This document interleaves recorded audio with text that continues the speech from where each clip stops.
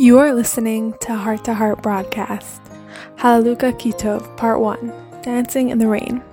Hallelukah Ki Tov Zamar Elokeinu. Praise God, for it's good to sing to our God.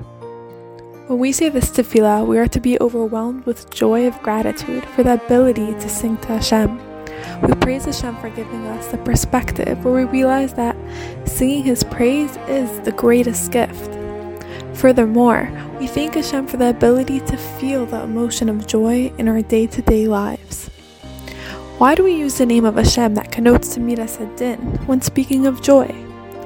An explanation is that, though we may not always associate pain with goodness, Tov, we have the confidence that in the divine reality, everything is good, and one day it will all come together clearly.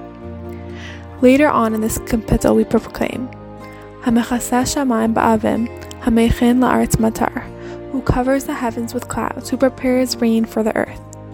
Clouds are a prelude to rain. We internalize that when life feels dark, Hashem is preparing us for the best.